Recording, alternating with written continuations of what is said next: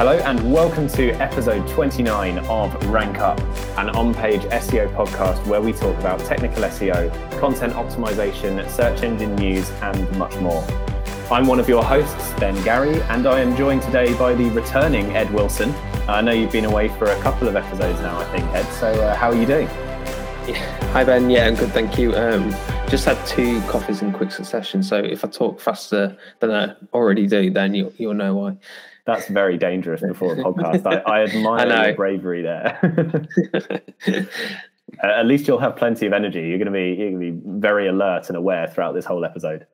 Yeah, well, I'm pretty buzzed up about this topic anyway, to be honest. It's something that I've kind of really thrown myself into in the past 6 months. So yeah, really excited to get into it.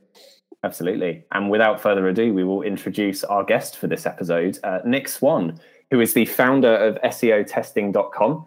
A SaaS platform for running tests and experiments for your SEO activities. If that doesn't mean a huge amount to you listening to this right now, don't worry, because hopefully this episode will make it mean a lot more.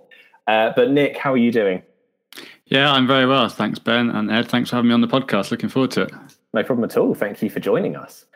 And we'll be able to go straight into it because we've got plenty of questions around SEO testing. It's the logical topic, given what you do. But before we get right into the meat of it, it would be great to hear more about you, because I guess among our guests, you've probably got one of the more unique career paths for people we've spoken to, with ending up now running your own tool. So how did you get to this point? Well, yeah, I'll try and keep this as short as possible. So yeah, I live in Bude in North Cornwall, so based in the UK as well. Oh, very nice. I've got 3 young kids, and so my motivation levels and happiness levels really depend on how well my kids sleep. So the good news is they had quite a good sleep last night, so hopefully I'll sound chirpy and everything.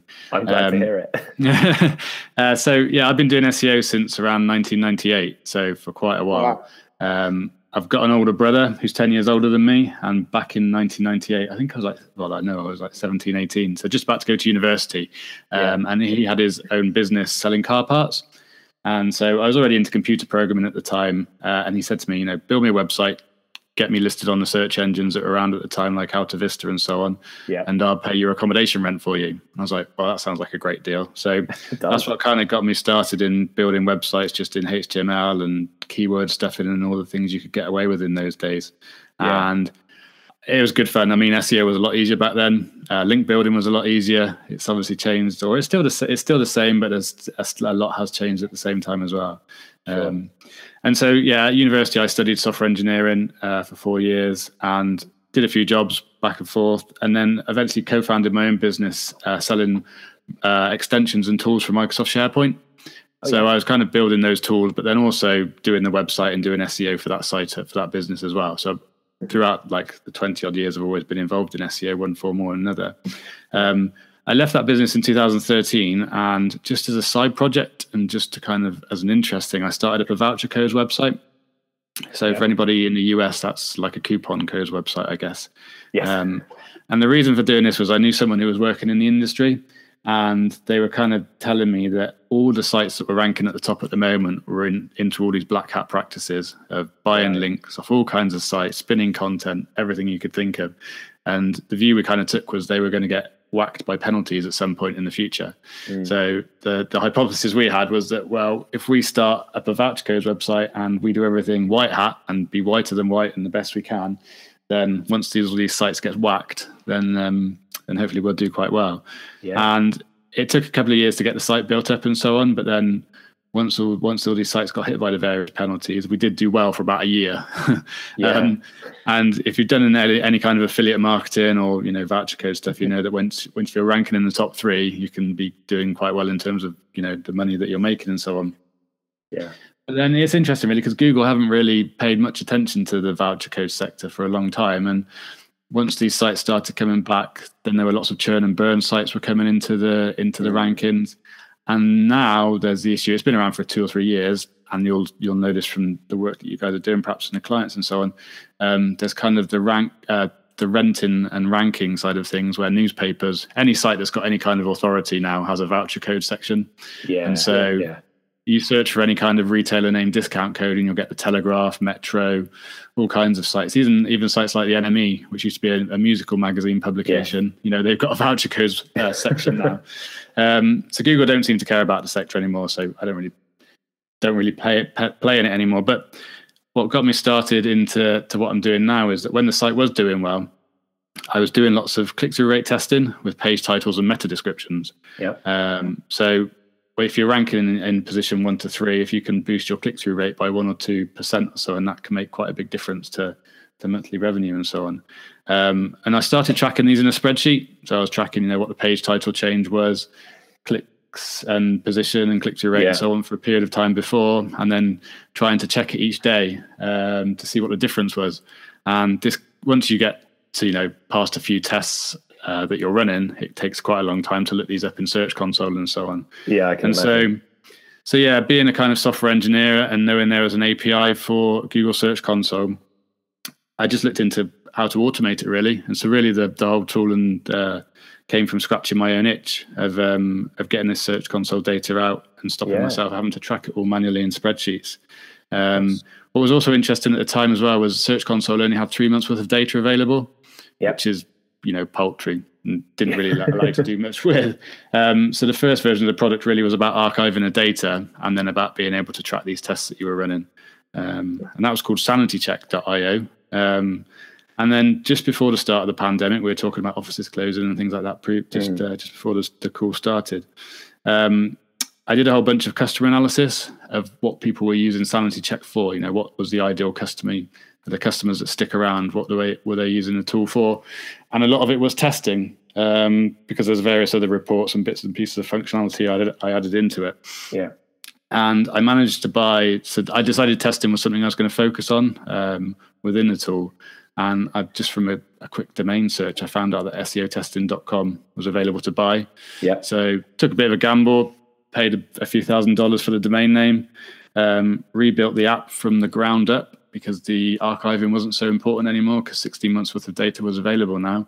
And again, going back to pandemic stuff, I released it in April 2020. So terrible timing for releasing a new app. But I did it as a free beta because, businesses were struggling. We didn't know what was going to happen in the world, did we, over the next, 6-12 months and so on. And so I did it as a free beta to get it out there, get people using it, get people testing it and giving feedback and so on. And started charging in July 2020 once things had calmed down and got back to a bit of normality. And been working on it since. Nice. Yeah, I remember when SanityCheck first came out, because I know it was quite a big thing. I saw a lot of a lot of people sharing it on Twitter, because I think at the time it felt like very much of the first tool that was taking Google Search Console data and presenting it in a kind of user-friendly way. I know now people do a lot more. We've got Google Data Studio. But it's interesting you mentioned that pivot towards SEO testing. Did you I know you mentioned you ran the survey with your current people that you were using SanityCheck in, but had you noticed a demand increasing for SEO testing? Because I think more than ever we're seeing more tool providers such as SEMrush trying to get involved in this space. But did you notice that?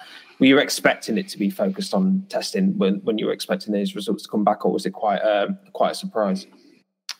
It was a bit of a surprise. So I've been very fortunate with the timing of this as well. So upon buying that domain name, SEOtesting.com, it's certainly been riding on the wave of lots of other companies building some tools, which is kind of expanding the amount of people that are talking about SEO testing.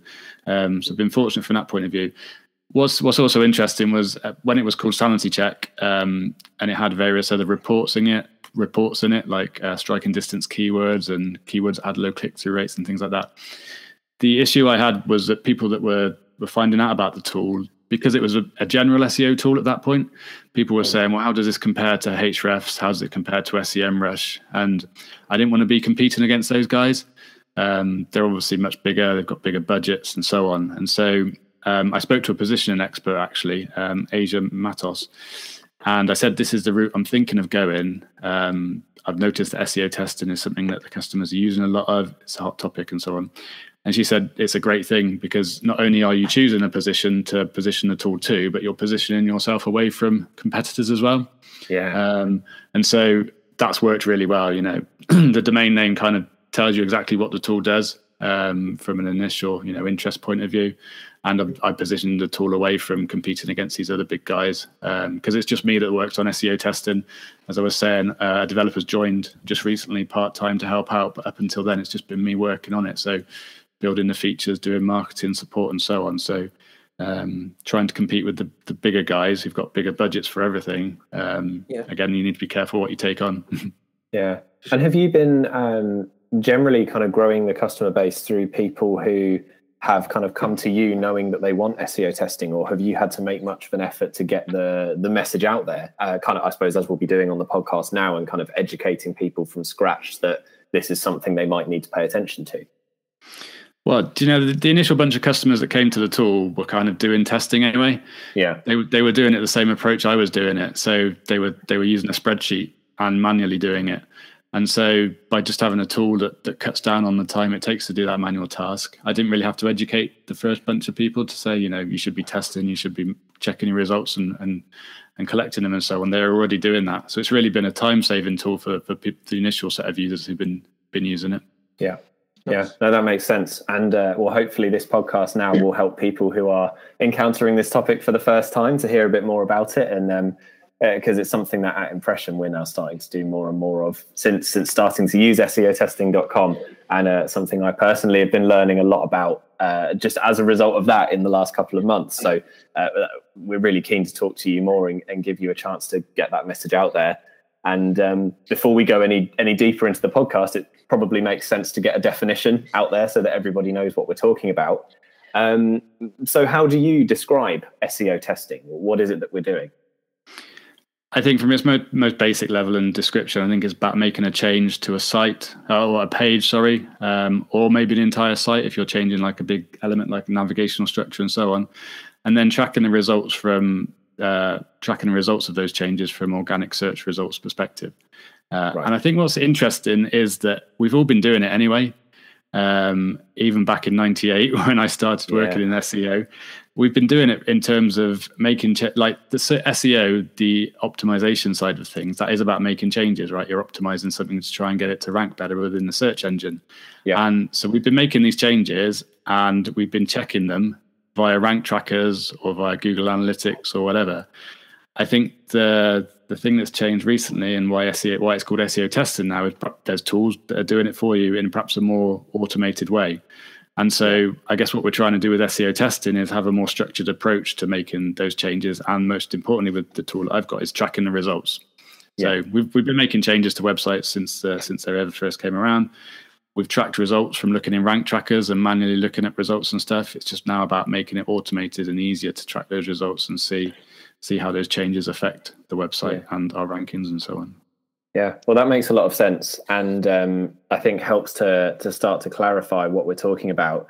But one thing I'm also interested in is what kinds of tests it entails. And the reason I ask that, to give you a bit of context, is when I first heard about us Impression using the SEOtesting.com website, my mind immediately went to A/B split testing, which is a concept that is used quite widely used around plenty of different marketing channels already, not just for SEO, but that was my first thought. And I know that is handled on the tool, not to give too much away.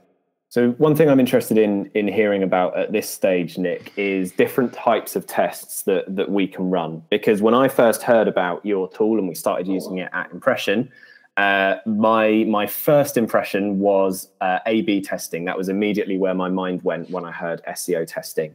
And I know that's something that is often used in other marketing channels a lot, and to some extent in SEO. But having seen the tool, I now know that that's not the entirety of what it does. So generally speaking, what different kinds of tests are involved in your conception of SEO testing? Right. So there's two types of tests that you can run really with SEO testing. There's time-based testing, which is where you perhaps change just one individual page, right, and you'll compare two different time periods. So it'll be a period of time before you made that change, whether it's 4 weeks or 6 weeks, something like that. And then you make your change, publish it, ask Google to re-index the page within Search Console, create the test, and then start measuring the performance for 4 to 6 weeks after you've made that change. And you'll compare the two periods against each other hopefully you'll see an uplift in clicks, click-through rate, impressions, and so on, whatever it is you're hoping to improve. Then there's also split testing, as you've mentioned. So split testing, from a web point of view, we're kind of used to from a conversion rate optimization standpoint. Yes. And perhaps we'll come into the differences, the nitty-gritty stuff a bit later on.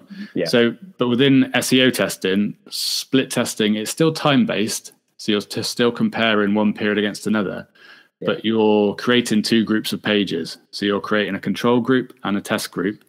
And you're going to compare those two groups of pages over a period of time before you make the change again. Then you make your change to the test group, and you continue to compare those two groups of pages after that change has been made. Yep. And you can then compare the two groups of pages against each other, rather than just having one page that you're comparing two different time periods.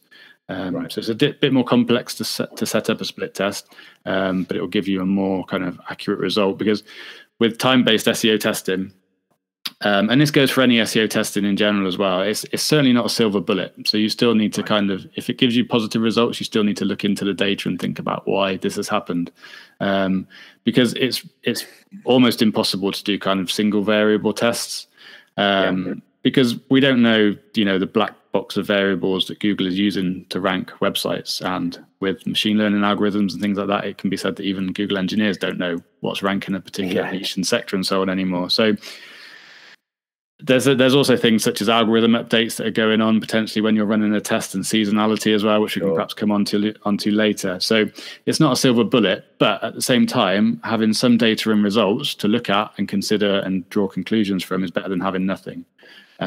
So with time-based testing, you have to be careful in terms of algorithm updates and seasonality. Split testing is harder to set up and do because you've got groups of pages that you're making changes to, but the results will be more accurate, and you can kind of draw a firmer conclusion from them.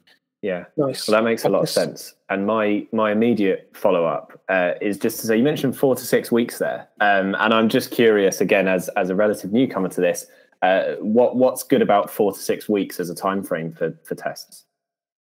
Well, it's interesting. I mean, they're kind of just periods that I've come up with within the tool and used as well. So I kind of always used to say, when people were doing tests as a guidance thing, if they're doing any click-through rate testing for page titles and meta descriptions, run the test for at least 2 weeks. Okay. If you're doing some kind of other on-page stuff, such as content refresh, run the test for 4 weeks. If you're testing something external, like you've got new links into a page, you don't really know when Google's going to index those new links that you picked up and so on. And so I'd always say run those for 6 weeks, because it'll just give it more time to pick up those links and show the results. They're just arbitrary time periods. You can go in and select any time period that you want to within the tool. Okay. And I've changed the guidance as well now. Like if I'm doing a demo and so on, I'll say, it's best to just run a test for 6 weeks. Again, just so you've got more data to be able to look at and compare time periods with as well. Yeah, that makes sense. And the examples you gave there, even if they're not hard and fast, they do kind of make sense just with, I suppose, anecdotal knowledge of how long these changes tend to take to filter through into search results and make a difference. So all of that does really make sense. Ed, was there something you wanted to come in on there as well? Yeah, I've got a question that I thought would be useful to ask now. I know, Nick, you've created the SEO testing guide, which exists as a guide on the website, and I think that's been quite useful for me, but also I know a lot of people that have been learning from it in terms of like when to run testing and considerations around it. And as Ben mentioned leading up to that question, he mentioned, he has familiarity with split testing due to other marketing activities, whether that be through PPC or CRO. But I guess with SEO testing, we can follow similar steps to kind of from a CRO test, but I guess people with limited experience in terms of, I guess, the methodology and things such as like statistical significance and how long to run a test. I guess, how do you approach creating a test for SEO? I know you've mentioned a few things there in terms of SEO aspects, in terms of how long it can take for a search engine robot to pick up some specific changes. But I guess, do you have any kind of top level guidelines in terms of any SEO that are wanting to get involved in testing? How would you go about, before even you start running things that you should consider before actually running an SEO test? Yeah, so I guess now would be a good time, because you mentioned conversion rate optimization, and this is where a lot of people know the kind of testing side of things from. So it'd be worth just kind of covering, what the difference is between CRO split testing and kind of SEO split testing, or SEO testing from any point of view. So with the CRO testing, you take a page and you create two versions of that page. And, as visitors come to your website, Group A will see one version and Group B will see a different version of that page. That might have a different colored button on, or different header text or something like that. And then you'll measure the differences in conversions based on those differences on the two groups of pages. Hopefully one will win. And then you'll be able to say, group page A, type A is the best page, the best color button, or the best header, and this is the one we're going to go for. The difference with SEO split testing is we can't have two versions of the same page. Google will only ever take one type of page in its index, or one instance of a page, sorry. So this is where we have to compare different time periods rather than comparing different instances or two different versions of the same page. This is why we're having to compare time periods. And so then to create a split test, though, again, we can't do two different types of the same page. We have to take pages that are similar and put them into groups. So split tests work particularly well for types of sites that have lots of the same types of pages. So e-commerce is one particular example. So they have lots of product pages. They're the same type of pages, or category pages or something like that. So for a split test, for example, what we would do is we would take 10 or 20 product pages. We'll take 20 product pages, for example. We'll put 10 of those pages into a control group. We won't test those pages at all. And we'll take another 10 pages, and this will be our test group. And these are the ones that we're going to make changes to. And then we're going to compare those two groups over the test period of time to see how the test group does compared to the control group. So it's the same kind of theory of having two groups of things, or two groups. We just can't do it with the same page. We have to bucket pages together to be able to compare them. In terms of statistical significance, that kind of stuff, obviously it helps. You need to have you want to be testing with pages that get traffic. Obviously if they're in Google and they're not getting, it depends. Again, it's a big topic, so I'm kind of going around all over the place. Please do. It depends what you're testing for, right? So I'll start with the low traffic answer. So if you've got some pages that are getting low traffic, you'll probably want to test on ranking rather than a big increase in traffic. So you could I would do a time-based test on that page, because it's low traffic doesn't mean it's valuable traffic. We could have a really high valuable keyword that we know has a high conversion rate and so on. Just because it's low traffic and low search volume doesn't mean we can't test around it. We can test around the average position of that page for that keyword, and also the click-through rate of it as well. So we wouldn't necessarily be looking at clicks for that. But then obviously for high traffic pages, you can be looking directly at clicks in terms of, do the changes that we've made, has it led to more clicks coming to that page? Again, in terms of looking at the results themselves, within SEO testing and within running your own testing setup, however you do it within a spreadsheet or whatever, when you're coloring in cells as to whether it's positive or negative result. So within SEO testing, and when I was doing testing myself in a spreadsheet, I would be checking clicks, impressions, click-through rate, and average position. And I color it in green or red as to whether it goes up or down. Yeah. Now, for the test period, if those are all green, then obviously that's good. We've seen an increase. You can kind of, as long as you consider the other factors like algorithm updates and seasonality, you can say, well, those tests are good. But sometimes the clicks will go up, the average position might go down, the impressions will go up, and the click-through rate might drop. And sometimes this is for the case of, a page has started to rank for more keywords. And so the clicks go up, but the average position goes down because you've started to rank for more keywords, and the impressions go up, but the click-through rate again goes down because you're ranking for more keywords, lots more impressions and so on, but the clicks haven't necessarily gone up as well. So there's some instances where you'll get a mixture of the traffic light signals, red and green, and then you kind of have to look into the data and say, well, we're ranking for more keywords, and so this is still a good result, even though the click-through rate and average position has dropped a bit. Yeah, that makes a lot of sense. And it kind of leads me on to, I think quite nicely, onto the next couple of questions I had in mind, because you mentioned a lot of different examples there and different metrics you can look at. It sounds like SEO testing as an overall discipline is a very flexible thing. So should SEOs in an ideal world be running tests on pretty much everything they can implement or change, or are there actually certain activities that are more conducive to SEO testing? Well, I think anything on page, you can be testing around that, or you should set up a test to track. And this is as much about, so there's some people I know, and having spoken to lots of customers, so a lot of my time is spent speaking to customers at the moment. There's some people that are, any change they built it into their kind of standard operating procedure and so on, for their content teams and bits and pieces. So any change, any content refresh, anything they do on the site, they'll now go and they'll set up a test for it. And they don't even necessarily go in and look at those test results, even when the test is completed. Right. But it creates a record for the things that they've changed on the site.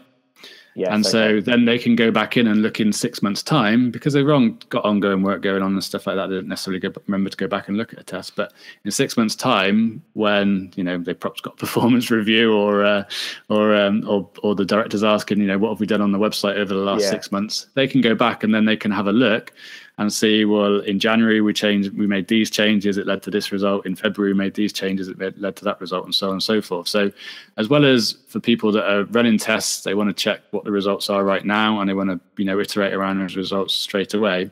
It's also important, and it's about creating a change log of what's been going on a site, so that you can go back and historically see the data from those tests, to be able to draw conclusions from it.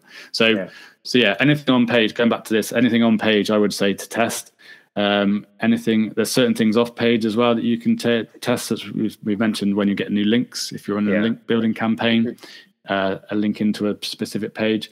But then there's also, if you're running kind of traditional PR and you've had success with getting brand mentions and things like that, obviously those days when those brand mentions get published or whatever, you're probably going to see an increase in traffic. But you can measure the test, you can then set up and run over a 6-week period and see whether those brand mentions continue and whether those brand searches and so on, lead to an increase and, improvement in traffic for other areas of the website and so on.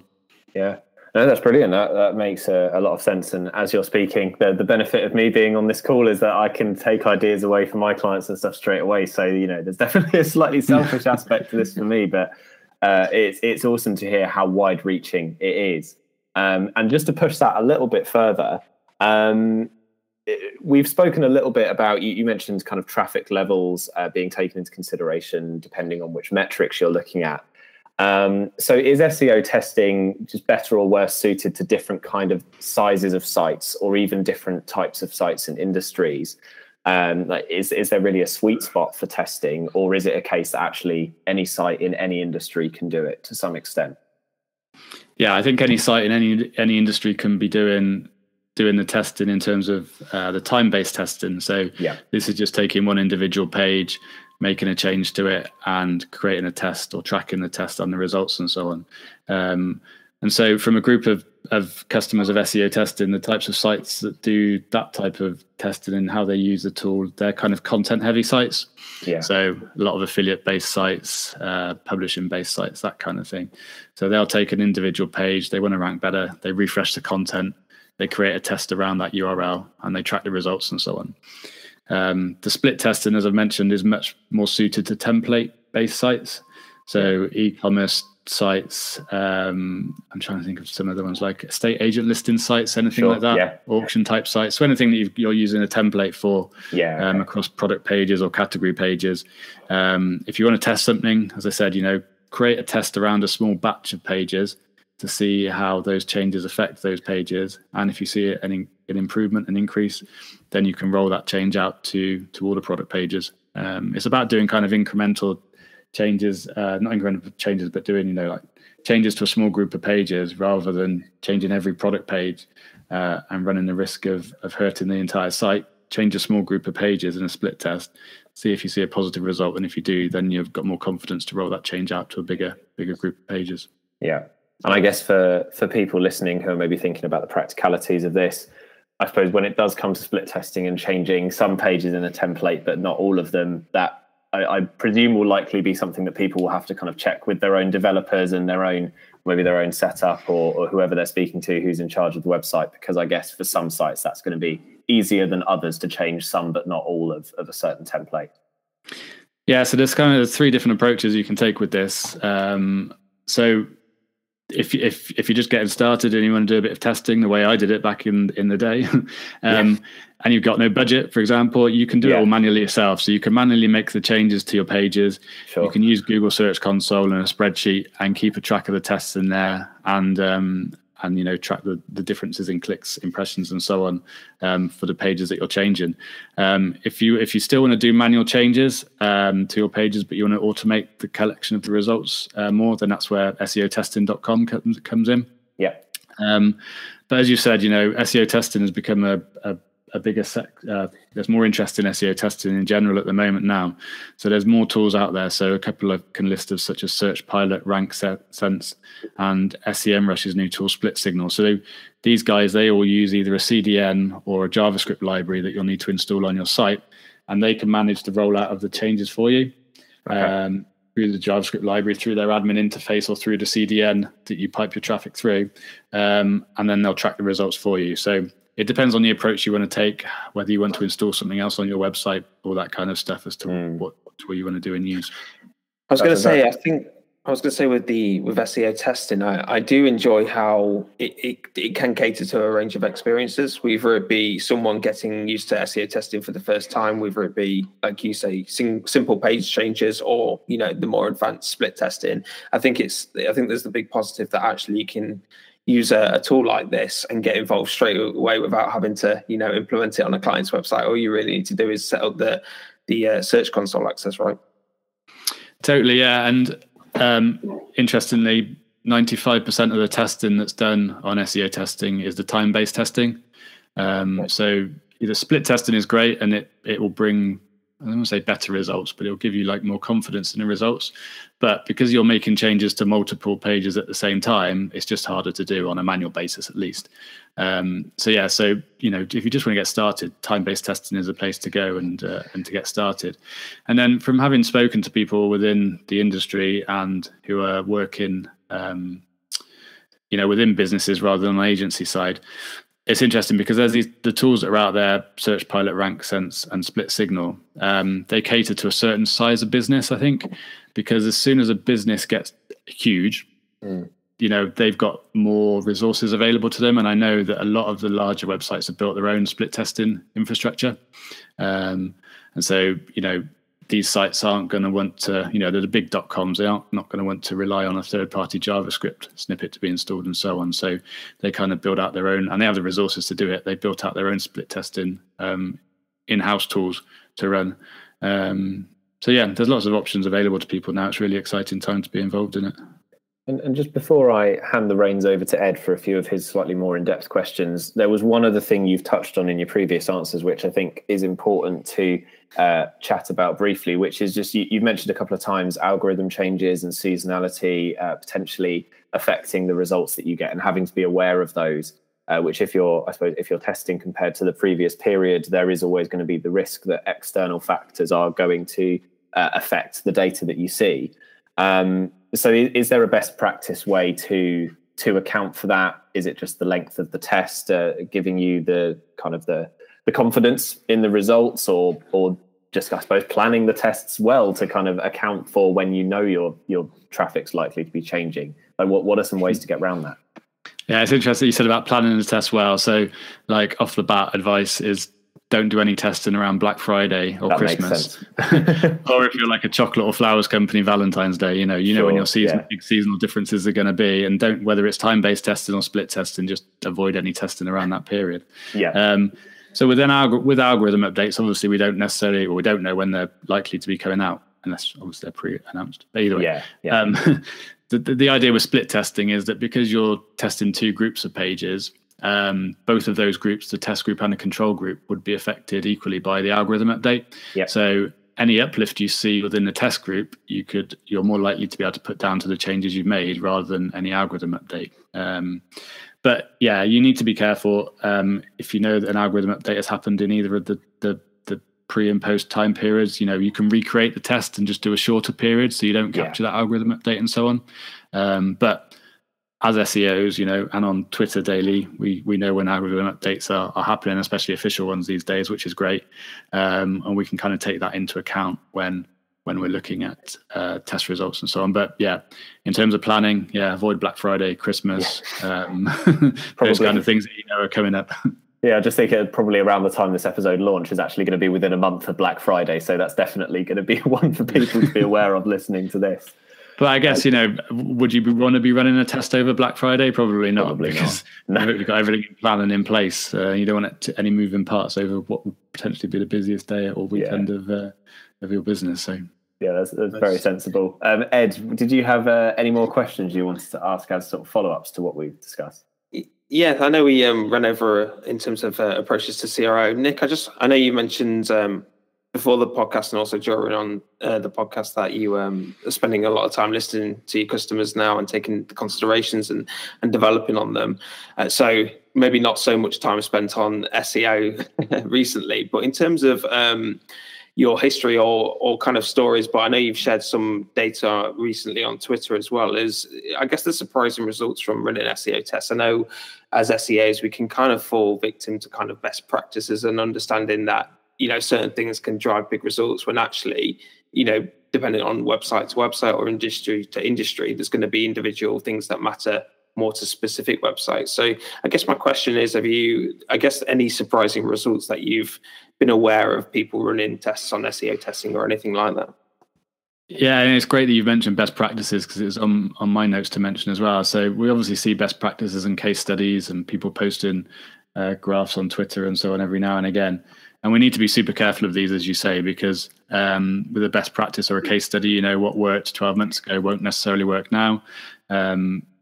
Different sectors or niches within the Google search results are ranked in different ways and have different weighted ranking factors and so on. So with everything, any best practice, any idea, take it as a hypothesis, what you read, but then start it as a hypothesis and start testing around that to see whether what you think or what you've read has worked for one website will work for your website or your client's website as well.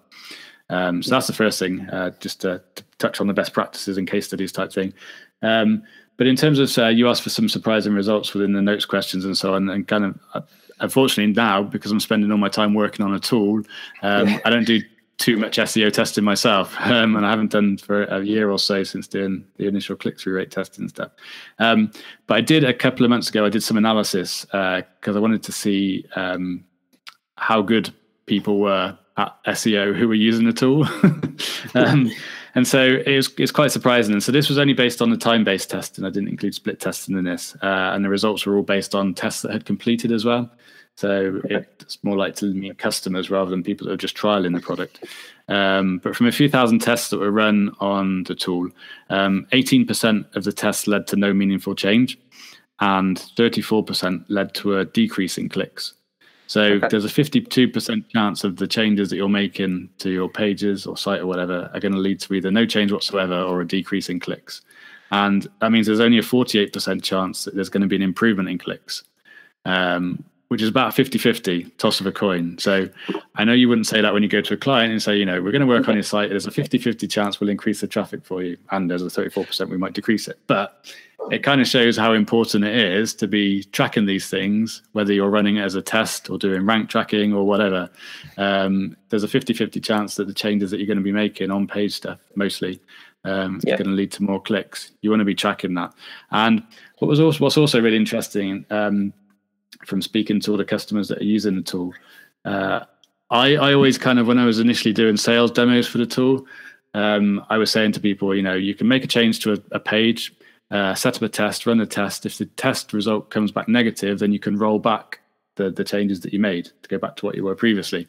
And I assume that's what people were doing for a long time. But what it turns out most people are doing is that they'll make a change, they run the test and check the test result. And if they don't get a positive test result, or they don't get an increase as much as they like, they don't roll it back. What they actually do is they iterate from that point onwards, and they'll keep iterating and keep running tests and keep making changes to that page until they get the positive result or the increase they are expecting to see.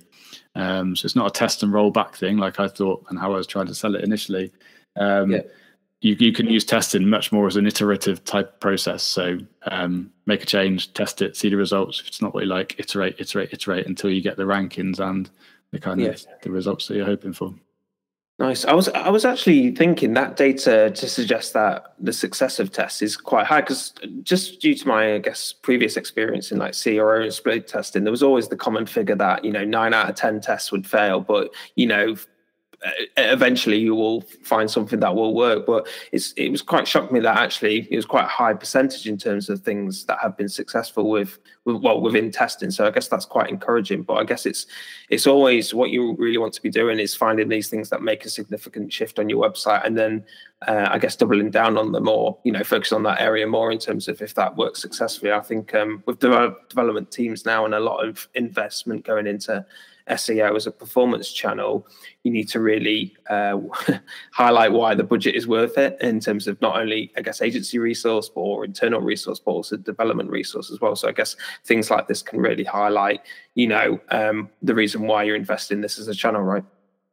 Yeah, totally. And as you mentioned, the SEO testing guide that I wrote and published on the site and so on, it goes through the business reasons of why SEO testing is useful as well. And it's like you say, businesses only have an SEO in particular only gets a certain amount of budget, and perhaps often not the budget it deserves. And so if you're able to roll out some smaller changes across a site and measure those results and take them to the business and say, look, we've changed X number of pages, a subset of pages, and we're able to see this benefit of doing it, you can then prove the return on investment of having, more investment or whatever, and rolling out changes across the entire site. So you can certainly use SEO testing from a business perspective as well in terms of justifying the spend or the increase in spend on the activities that you're doing. And I believe that guide ranks number 1 for SEO testing, if I am correct. It does, yeah. Nice. But yeah, that is a really useful resource. I know I shared it with the rest of the team when we were delivering a lot of training sessions on this. So yeah, we'll link that in the show notes, because I think it's a really great guide in terms of understanding like the process that you should put in place before testing. So yeah, really useful. Yeah, fantastic. One of the things I did consider doing, and I might do this just internally anyway, was obviously I've got all these test results, and I know the people and the businesses that run them, was generating a little league table to see who had the best results. That would be cool. That might be a bit contentious if that gets published. That might just have to be an internal one. Anyway. But it's actually, Nick, this is probably a good time to ask now. Ed's mentioned the guide. Is there anything else you would want to point people towards, or just the best ways to find information about the tool and about you? Yeah, so check out seotesting.com. And what I can do is there's a 14-day trial, so obviously anyone can sign up to that. But I should have done this beforehand, but I'll set up a special link and I'll give it to you guys so you can include it in the show notes. Oh, fantastic. That will extend the trial to 30 days for anybody. Awesome. So yeah, I can do that to for the listeners and so on. And yeah, if on Twitter is the best place to get hold of me. So just Nick Swan is my Twitter handle, and I'm on there probably daily checking things and tweeting away. So, but in terms of the tool, it's like I said before, it's just me working on it. So if you have any questions, you'll get the person who's been writing the code answering them. And the tool really now is built on customer feedback and customer ideas and so on. So it was initially to solve my own problems, but it's kind of taken on its own life now, and it's built for the customers. So if you do use a tool, have any ideas, want to do anything interesting with Google Search Console data and websites and HTML and so on, then let me know. And if I can see it as a benefit for all customers, then it's likely to be built into the tool and able to help everyone then. So it's good. Yeah, that's awesome. Thank you very much for that. And thank you for the code that we'll be able to share with our listeners as well. I mean, this conversation has been great from my perspective. As I mentioned earlier, I feel inspired to kind of go and use the tool a lot more now and really give it a go. And I know Ed's already been stuck in, so I'm sure, Ed, you've enjoyed having the chance to chat about what you've seen so far. Just my first experience in the past few months, I guess, has just been great. Looking to run it through a lot of clients, and I think more than ever, I think clients are really bought into it. When we've started presenting it to clients, they've seen the real value in it. I think typically we used to do this manually, so pulling out Search Console data, understanding dates, but I think this has just allowed us to automate that process, and clients are a big believer in it as well. So yeah, it's a really exciting time. Yeah, I'd echo that. As the clients I've mentioned it to so far have been very positive. I mean, for them, it's just demonstrating results, isn't it? And I don't know of many clients who are working with agencies who don't want to see results. So it's a bit of a no-brainer, I think. But yes, that will do it for this week's Rank Up podcast episode. So thank you very much for coming on, Nick, and thank you, Ed, as always, for joining me with your questions. We will be back in a couple of weeks' time with more on-page SEO content for you. And we're excited to be able to continue bringing you a variety of voices from within the SEO industry as we go into the end of 2021 and beyond. And in the meantime, we would really appreciate it if you could leave a review on the podcast app of your choice. Anything that you do really helps us to get our own rankings up wherever you're listening. So we really appreciate that. And if you want us to, appear on the podcast in the future, or if you have any questions for future guests, or even just chat about SEO, then you can find myself and Ed on Twitter along with Nick. I am at Ben J Gary with 2 R's in Gary, and Ed is at EdJTW with 2 D's in Ed. And if you can't wait for us to be back with the next episode, then you can check out the Impression blog at impression.co.uk/blog, where you can find all of the latest articles and info on what we're doing. Although I will say, depending on when this episode goes out, there may be a bit of a delay in things appearing there as we are migrating to a new website. So while it's an exciting time for the company, it's a trickier time for the blog. So just bear with us there if you don't see too much going on in the next few days. And as always, we highly recommend checking out womenintechseo.com/speakers, which is a great place to find more people who are speaking and writing about the kind of topics that we discussed on the show. So Nick and Ed, thank you very much again. And we'll be back in a couple of weeks for your next instalment of On Page Conversation. Goodbye, everyone.